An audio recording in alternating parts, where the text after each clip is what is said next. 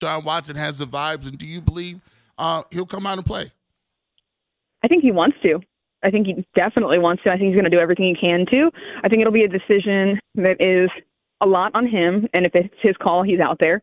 I think, obviously, Kevin Stefanski will have a say in that too, but they're going to monitor him and just make sure he's good. But I think they did a good job of just resting him through the week and making sure he's good. He didn't have anything, while we were out there in the open portion of practice to media, he didn't have anything like substantial on his shoulder or anything like that. No big brace. He had some like kinesiology tape to keep him maybe a little stable, a little comfortable.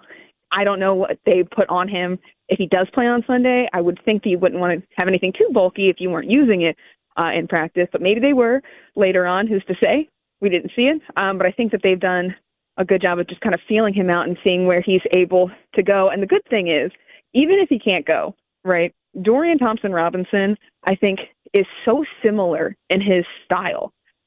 And I think he does have a really good grasp on the playbook that I don't think it would be a huge detriment to the Browns to not have Deshaun Watson in this game. Now, obviously, it's a big divisional rivalry game. You want the starting quarterback out there. You want Deshaun out there. But I think that it would surprise me if he didn't play, especially with the bye week where he can kind of rest and recover after playing. But that's probably going to be a lot on Deshaun, a little bit of Stefanski, and we'll see on Sunday. But seems like he probably plays. Camryn, you talked about, you went right where I was going to go with the next question, DTR. 5 years in college at UCLA, played most of the snaps when you look at it during the preseason, played very well during the preseason. If DTR is the guy, do you think the Browns have a good chance of beating the Ravens still, even though DTR is, a rookie quarterback and coming and playing his first game in his career?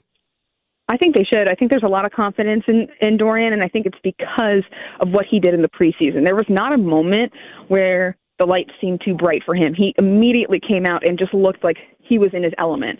And I think the pressure in a regular season is a little higher, but I think that he was built for that kind of that moment, right? I think that he plays well under pressure, under the bright lights, and with all eyes on him. And he's that explosive, quick, makes really good decisions out there. And yes, he's a rookie, and yes, it was the preseason, but I do think there's a lot of confidence. And I think that confidence from his teammates also helps fuel him if he has to play on Sunday. I don't think that there's a thought of too much drop-off. I think that people understand that he is a rookie, but I think the team has so much confidence in him based off what he's been able to do in the preseason and the way that he's been able to pick up this playbook and kind of just assimilate to it and really integrate himself within the Browns offense. He picked it up so quick, and I think that he's got so many similar attributes to Deshaun Watson that it's not that big of a drop. You don't lose any skill set, really. You have a lack of experience, but a lot of the similar skill sets that Deshaun has, Dorian has. So I think that confidence helps them feel better about it, and that in turn is going to help Dorian feel better about it. That's going to make him feel comfortable. And at the end of the day, it's one position. They have to be ready. We talk about next man up all the time. This is his job as the backup, so he's got to be ready. And everyone else is healthy, and they're ready to go. So there would be, for me, there's no reason. There's a lack of experience, of course, but there's no reason why the Browns couldn't beat the Ravens, even if Deshaun Watson couldn't play, because I think that there's not that big of a drop-off. I think that he understands very well. He's ready for this moment, and I think that the weapons around him, defense, offense, special teams, I think they know that there's a task at hand, and they're ready to play as well.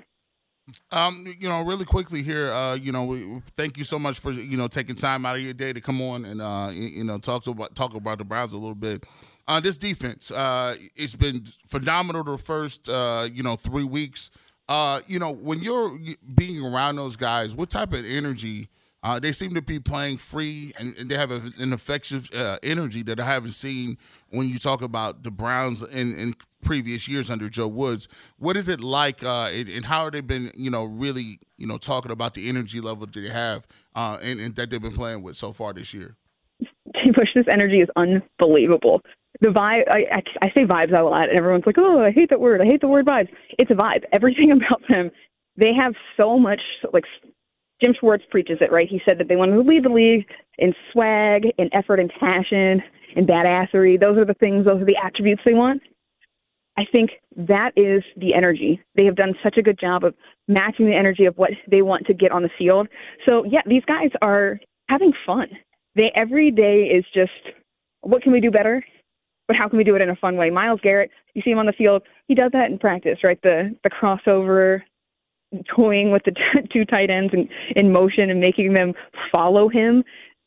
Those are the things that happen on the practice field that they play around with, they have fun with, and then you see them implement it in the game. And that is not something that we've seen before. So all of the energy that you're seeing from the defense in action, when they're getting sacks, when they're defending a pass, when they're making big plays, getting a good stop, and then they celebrate after because they have to, because Jim Schwartz makes them celebrate after, that is the kind of energy that they have all the time. They have it with each other. They have it in the locker room. They are putting fire playlists together on Fridays, well, some Motown, some R&B, some slow jams, and you would not think that that is a football playlist. But they jam, and they just have fun, and they are just, I think they really, really enjoy each other's company. They're having a ton of fun, and that energy is so important, and it's translating on the football field. So it feels so much different than in years past right now. I think that there's so much buy-in to Jim Schwartz's defense, and that's trickling through the entire team. That's infectious. Contagious, as some might say. And I think it's really good for this Cleveland Browns team. I think it's contributed to some of this early success. And if they can continue it, I think that this only makes the team better each week as they live on and kind of feed off of this energy on all the positions in the roster. Camryn, thank you so much for coming on, taking a few minutes out of your day to bless us with your presence and talk about the Browns. We appreciate you. We look to have you on pretty soon. And what really quickly, what is your prediction for the game? Prediction for the game? I think the Browns win this one. I hope it's not a special teams game. We know what the Ravens special teams is like, but Dustin Hopkins has been holding his own. So yeah, I think the Browns should win this one. It's going to be tough to beat Baltimore on the road, so knock this one out. Maybe a kind of close game. I don't know if it's going to be, what we saw last week against the Titans. One could hope, but I think the Browns take this one, and we'll see on Sunday. But if the energy is what it was on Friday on the field on Sunday, I think they're in good shape. Awesome. We'll talk to you soon. We appreciate you. Camryn Justice on the North Olmsted Chrysler Jeep Dodge Ram Hotline.